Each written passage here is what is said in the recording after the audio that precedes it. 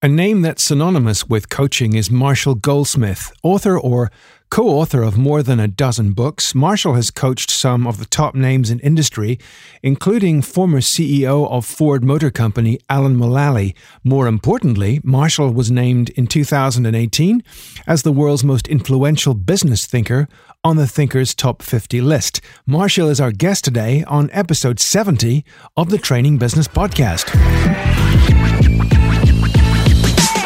Hey, and welcome to the trainingbusiness.com podcast. Every week, we bring you exciting news and interviews with training business experts and training business entrepreneurs from around the world.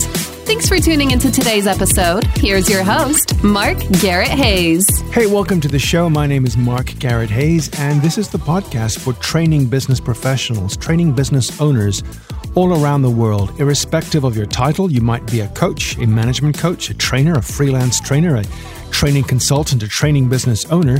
Regardless of your title, if your business is all about building a brand and making money from helping people to be the best they can be, I guess this is the podcast for you.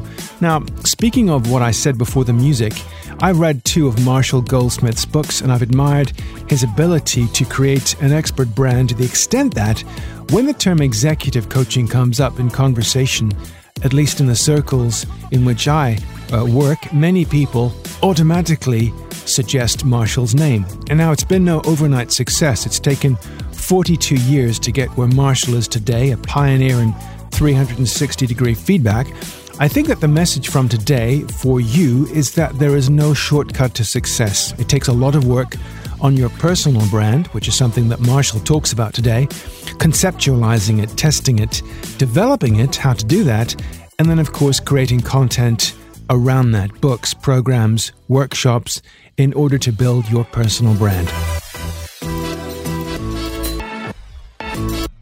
Hi, Marshall, and welcome to the show. Thank you for inviting me. Pleasure. So let's start with who Marshall Goldsmith is. When I think of coaching, and this is true of many people, the name Marshall Goldsmith pops into my mind. How did you achieve that? Well, I got into the leadership development business first, and almost by accident. I met a very famous man named Dr. Paul Hersey. He invented situational leadership with Ken Blanchard. That's right. He got double booked. I followed him around to learn to do what he did and carried the bags, and he got double booked. And he said, "Can you do what I do?" I said, "I do not know." He said, "I need help. Can you do it?" I said, "I don't know." He said, "I'll pay you $1,000 for one day." That was 42 years ago. I was 28 years old, brought up as a poor boy in Kentucky, and $1,000 a day was just an astronomical amount of money. Yeah, and I big said, money. I'll give it a shot. I did a program for the Metropolitan Life Insurance Company in New York. They were very angry when I showed up because I wasn't him, but I got ranked first place of all the speakers. And so that's how I got into the leadership development business and coaching. Almost the same kind of story. I'm a pioneer in something called custom 360-degree feedback. And I was working with the CEO of a big company. He said, "I got this kid working for us, young, smart, dedicated, hardworking jerk." He said, "It'd be worth a fortune to me if I could turn this kid around." And I said, "I like fortunes. Maybe I can help him." He said, "I doubt it." I said, "Maybe I can help him." He said, "I don't think so." I said, "Look, I got an idea. I'll work with the guy for a year. If he gets better, pay me. If he doesn't get better, it's all free." He said, "Sold." There was nothing called coaching then. There was no executive coaching. There was no anything coaching. I just made that up. And guess what? He got better and I got paid. The rest is history. And what gave you the feeling that this was for you, with a kind of connection? Because obviously people gave you feedback and said it's working. We like what we see. But inside you as a coach, because we're always, taught as coaches to connect with our inner voice and what do we feel, where do the questions come from? So my question, I guess, is what gave you the feeling that you were on the right track and coaching was for you? I think it's a couple of things. One, I always identified myself more as a teacher than a coach. Many people on this call are trainers. I was a trainer, right? Very good at it. I love speaking and teaching. I was always a very good teacher. And then I really wanted to build credibility. I also have a degree in mathematics. And I always focused on, do people really change? And most training and development, there's no measure it does any good at all. It's just all, do you love the teacher and is your room nice and all that stuff. I thought, well, do people really get anything out of this? That's why I really got into the idea of measuring change. And I didn't do it so much because I'm a wonderful human being. I was just curious. Does anybody ever really get better? And, I started measuring and I realized, people can get better if they do the work. And shockingly, if they don't do the work, they don't seem to get much better. And they don't get better because they sit in a room and listen to me talk. They get better because they actually do something with the people around them when they go back to work. So that's how I got into it, more of a sense of intellectual curiosity than anything else. Yeah, I mean, it's a good starting point for a conversation on the definition of coaching versus training. Now, ostensibly, people listening to this are trainers first and foremost, but like myself, I'm an accredited coach as well. People invariably mix the two up. So I think it's no harm to actually define it. And my definition would be that training is a transfer of knowledge. Someone doesn't know something, we identify a gap. We use some kind of training skills analysis to identify what that gap is. And then we come up with a program to close that gap. So it's almost predicated on the belief that the person doing the training, the giving, has the knowledge and the person receiving doesn't. Whereas coaching is predicated on the belief that I don't have the answers as the coach, but the coachee does. That's not my version of coaching. Okay, let's hear it. That's the standard ICF version of coaching. That's true. Which is basically formulated around life coaching, which I think makes a ton of sense for life coaching. Okay. It makes very little sense for what I do. My mission is I help people achieve positive long-term change in their behavior. And not only do I give them advice, I ask them to ask for advice from everyone around them, called feed forward. So my clients, I don't sit there in the room and say, how do you feel? How do you feel? Tell me this, ask a bunch of questions and expect that God is going to come out of the sky and give them answers. In my approach, you learn to ask everyone around you for input. How can I be a better listener? How can I be better at recognition? And you learn from everyone. So my coaching is, I'm a coach as facilitator. I just say this, my operational definition is, for coaching, for me, is I help very successful leaders achieve positive long-term change in their behavior. I'm not saying that's the right definition of coaching or the only definition of coaching. That's just what I do. And all the people that use the other approach you're talking about, how many of them get paid for results? Let me answer that question. None. And they will never get paid for results because they don't even measure results. So how do we measure results? Because I had Jack and Patty Phillips of the ROI Institute on the program last week. How does a coach then, what kind of parameters? Measure results based on positive long-term change in their behavior. So we actually do surveys from an average of 18 people a year and a half later. Okay. Oh, okay. In other words, it's circle a group around them. I don't make the financial case for the company. They make it for me. I don't tell them it's worthwhile. They tell me it's worth the money. Right. So you're actually relying on the people around them to say, in this thinking of the 360 evaluation kind of concept, is that it's not enough for you to say, I've done a good job, but we want to get some proof here. And the proof is, did people around you tangibly see a difference in a range of areas as a result of the coaching? Exactly right. Okay. Interesting. And now that's what I do. That, to me, there's a million definitions of what people do in coaching, and they can all be good. Like for the ICF approach, I think is a great approach for life coaching. What do you want to do with your life? Why? That answer can't come from the outside. That is an answer that truly has to come from the inside. On the other hand, if you have a problem because Jane thinks you're a bad listener, the real solution is not me sitting in a room asking you questions. The real solution is go talk to Jane. Yeah. Okay. That makes sense. So is that what you would call stakeholder-centered coaching? Stakeholder-centered coaching, that's it. You basically start with everyone gets confidential feedback. And my typical client is 18 key stakeholders. The confidential feedback, they don't know who said what, but they get a summary report. The person, let's say they're the future CEO.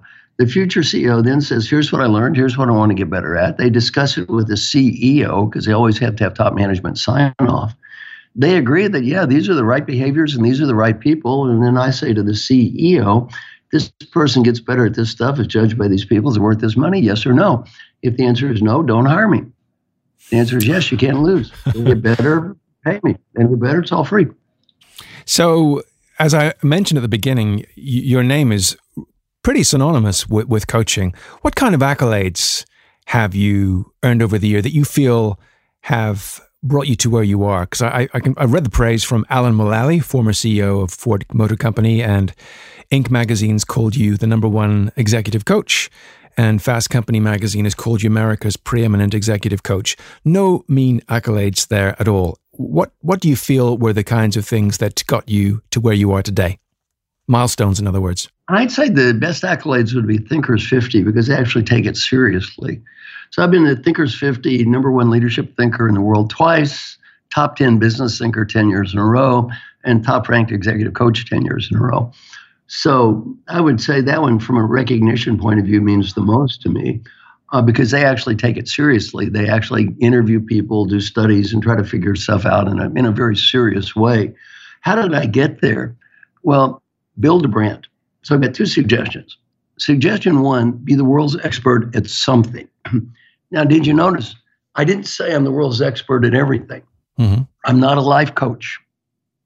There's nothing wrong with life coaching. I don't help people get organized. My friend David Allen is the world's expert at that, not me. I'm not a communications coach. You see, I have a very clear and specific identity. Mm-hmm. I help very successful leaders achieve positive long-term change in leadership behavior. I'm the world's expert at that. Do a Google search in quotes, helping successful leaders. The first 500 hits, 450 are me.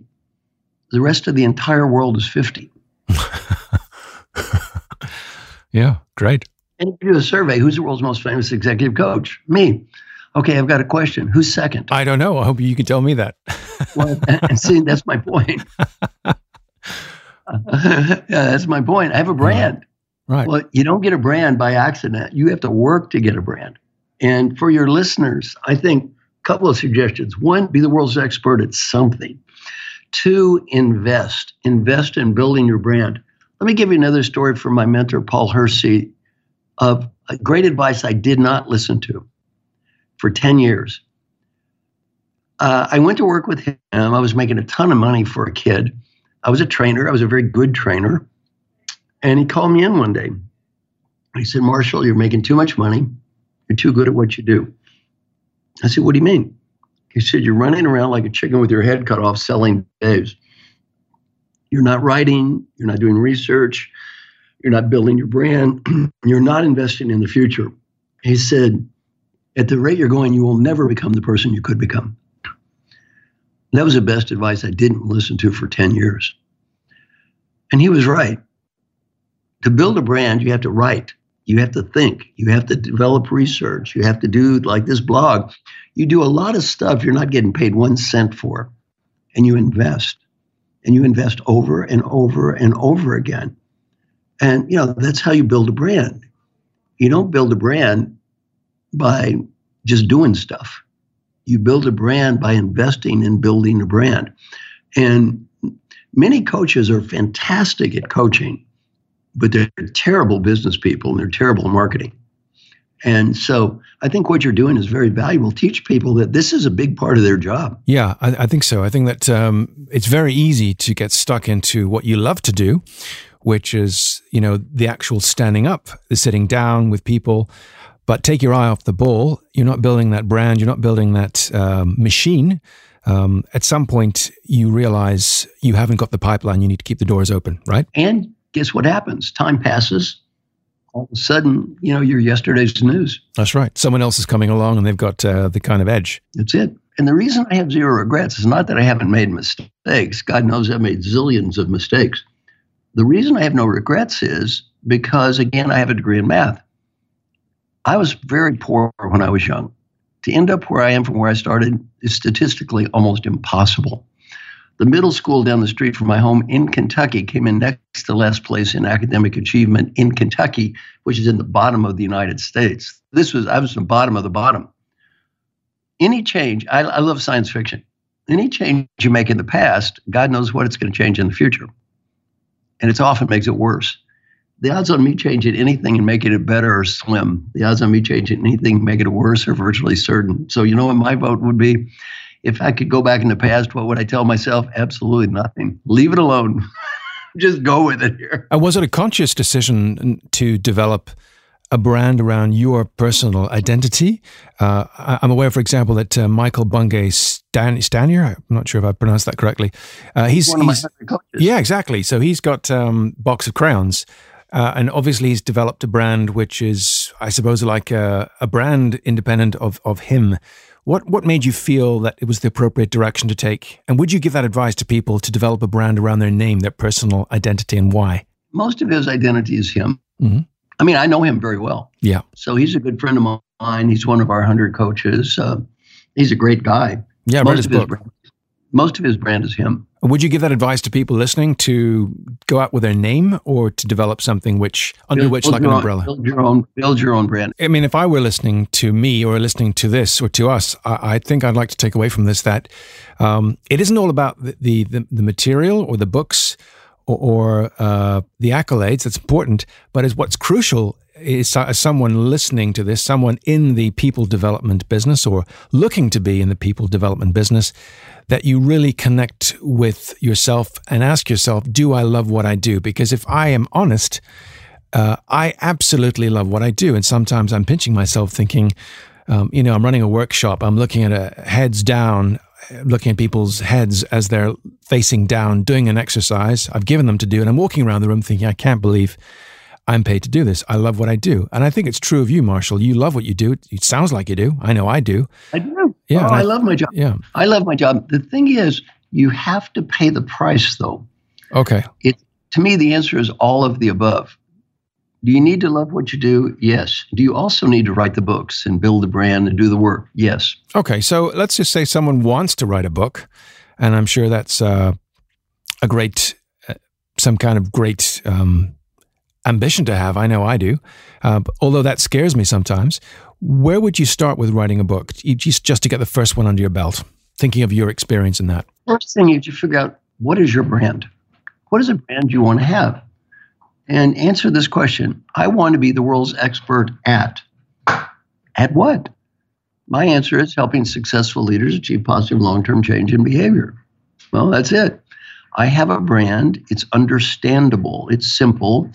It's marketable. I can sell it to executives, right? And I love doing it. So you need to start with, what brand do I want to establish for me? And then the book should support your brand. See, remember, when you write a book, you don't work for the book works for you. You write a book that really helps you establish your brand. I've heard a book described as a $25 business card. I quite like that, yeah. Yeah, and that's true. On the other hand, you want to write a best-selling book. Ultimately, if you want to have a big brand, you need to write a best-selling book, which is another entirely difficult process. So you've obviously some clear water between you and other people. Someone listening to this might think, I'm starting off in this coaching business or training business, or sometimes there's a kind of bleeding from one into the other. What would be the quickest tip to get out there, to get noticed, to stand out, to achieve results quickly? Well, the first thing is, don't feel sorry for yourself. I mean, I just did I'm now in what's called the Hall of Fame in the Thinkers 50. Mm-hmm. That's where they put old people. They get tired of giving them awards. So they put you in the Hall of Fame. And the coaching award for the number one coach this year was called the Marshall Goldsmith Coaching Award. So they named the award after me. So I got to be around the top 8 coaches. We're all working together now. The top 8 nominees, which, by the way, I didn't pick them. Thinkers 50 picked them. Mm-hmm. Great people. And most of them were brought up poor. These were not people that were brought up with infinite gifts. I mean, I don't know if you know Michael very well, but he's got his challenges that he did as a kid. Mark Thompson, I was brought up incredibly poor. He was brought up more poor than I was. He was homeless part of his life. None of these people very much were brought up as rich people who were given things. They all worked their way into it. So lesson number 1 is, don't feel sorry for yourself. Okay. Don't none of this poor me. I didn't get all the breaks. Make your own breaks.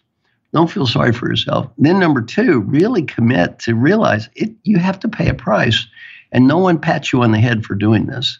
No one's going to pat you on the head when you spend hour after hour working on your writing.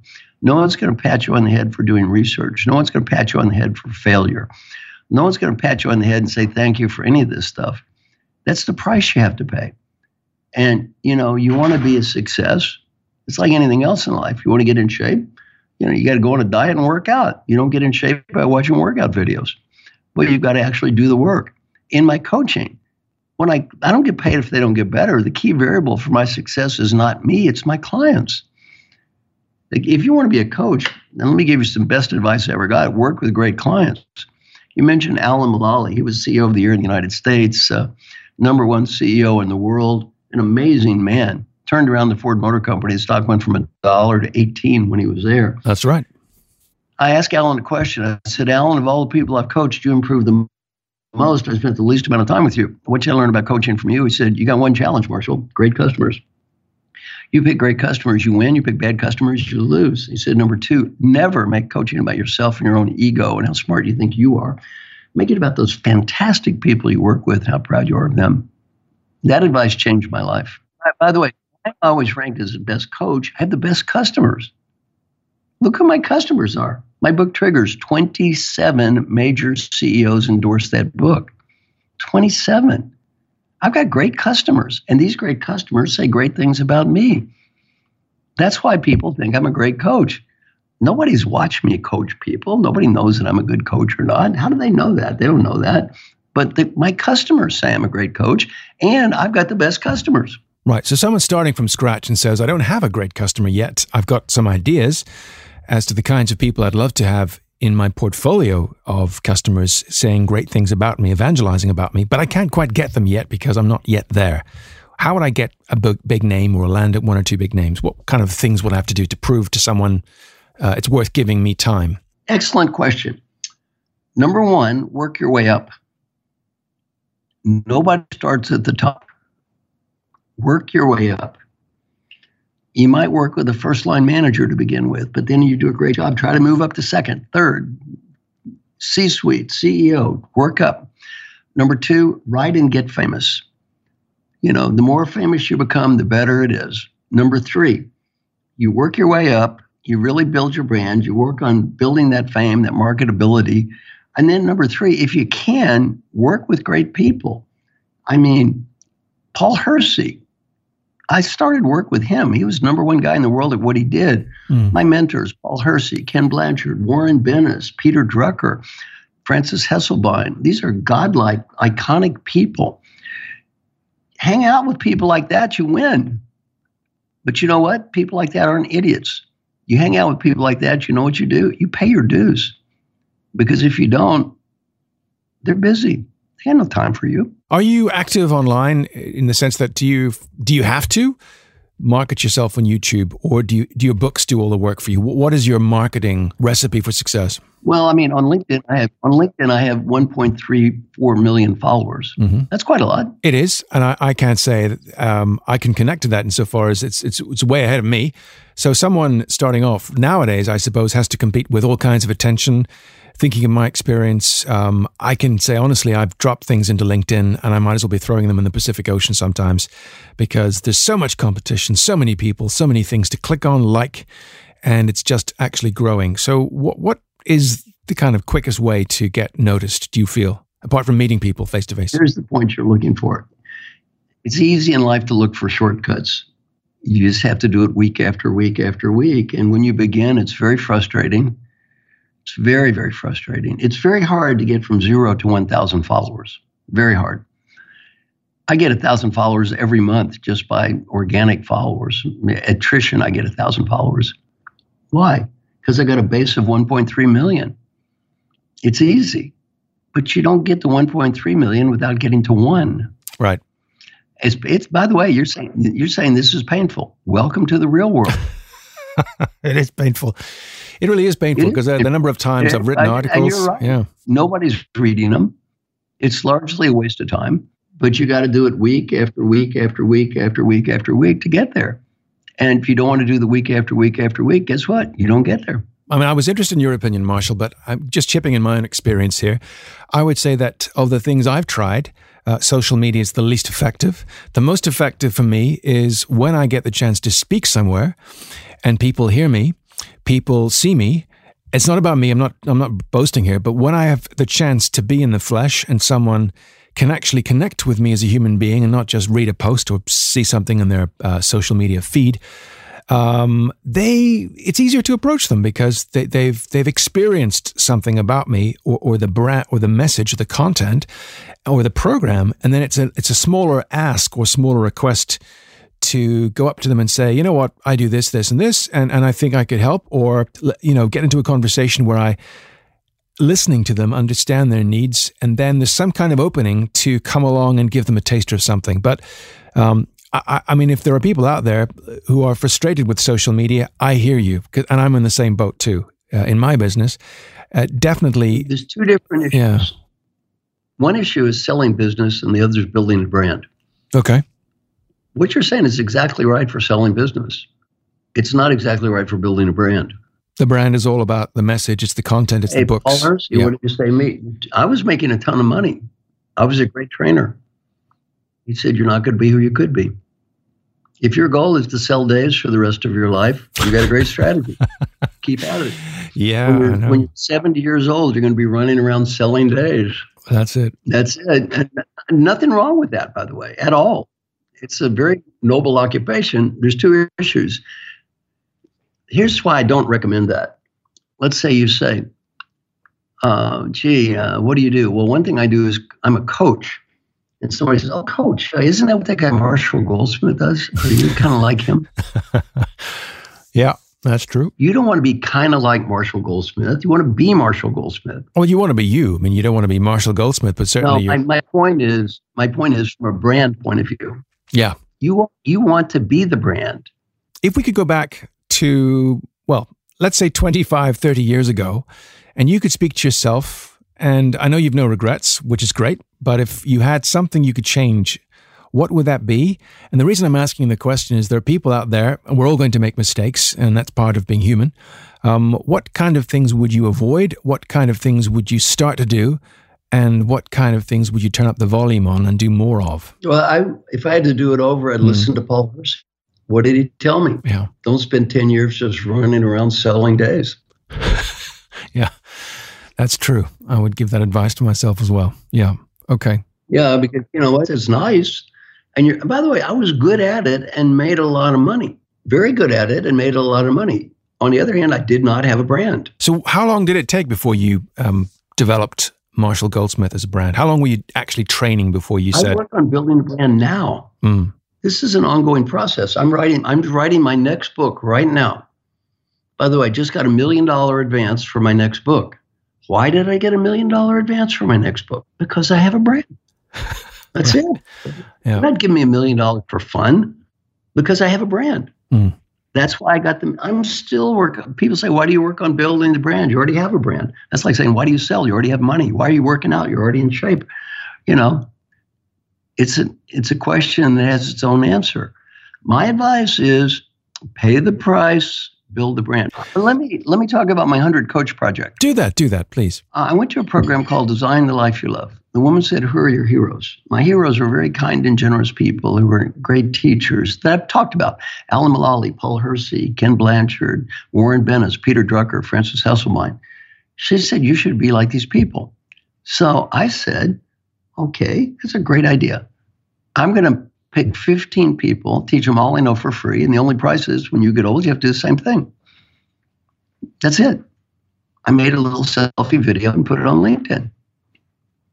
I said, my name is Marshall. I got ranked #1 leadership thinker, #1 coach. I'm going to adopt 15 people, teach them all I know for free. The only price is you get old, you do the same thing. I thought 100 people might apply, 100 young people, 15 to get accepted, and I'd be some nice old man doddering around with 15 young people listening to me talk. Over 18,000 people applied. It was the most widely viewed video in the history of LinkedIn.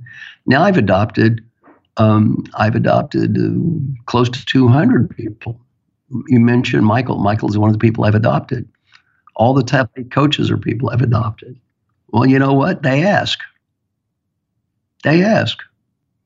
And what did I say? Happy to help. Look, I'm happy to help anybody. People helped me. If those people hadn't helped me, I wouldn't be on this podcast right now. I didn't get here by myself. I was not Peter Drucker or Frances Hesselbein. The first book I did was called Leader of the Future. Peter Drucker, Frances Hesselbein, Richard Beckhardt, and me. Who was I? I was nobody. After 6 books with them, I was one of them. I didn't get there by myself. People helped me. So I'm happy to help anybody. I'm happy to help anybody. If you want to apply for 100 coaches, apply. All you do is you send an email, Marshall@marshallgoldsmith.com. All I need is your bio, why you should be selected, and how you plan to help others in the future. So to me, it's been a wonderful program. And if you go to my website, marshallgoldsmith.com, and look up 100 coaches, you see who these people are. You mentioned, and they're incredible people. And talk to them. Pick one of them and say, look, you heard this podcast from this guy, Marshall. And he talked about the 100 coaches, and you're one of the 100 coaches. I respect, like you mentioned, Michael, call him up. Say, look, Michael, I'm a great fan of yours. Why don't you adopt me? So when you say the 100 coaches, and I've seen people like Whitney Johnson and Harry Kramer Jr., Rita McGrath on your website, are those people who are under your brand? It's just so I understand the relationship. They are coaching your material on your behalf? No, they're just people I've adopted. I teach them all I know, and then they teach others all they know. Oh, I see. We have 3 rules. No money, no guilt, and no expectations. They do whatever they want to do. Right. Okay. And the basis is that it helps to spread the brand, or it's more of a kind of philanthropic thing where you feel they're paying it forward?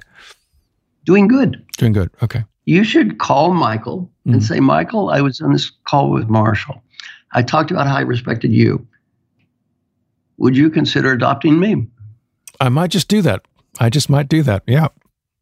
What do you got to lose? Nothing. Yeah. I've dropped Michael a line before. I did so after I listened to a great interview with him about his book, The Coaching Habit. And sure. Yeah, I'll get back in touch again. There you go. Okay. Marshall, it's been wonderful having you on the program today. Oh, it's been very great. Thank you so much for inviting me.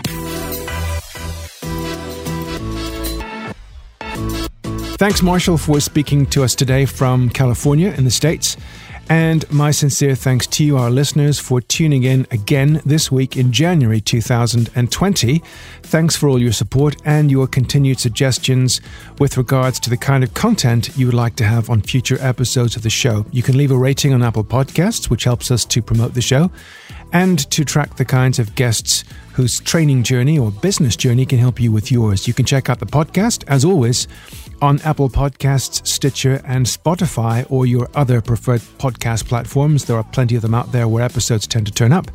And we're on Twitter, Facebook, and Instagram, so feel free to check us out and to join the conversation. Until next week, take care and bye-bye.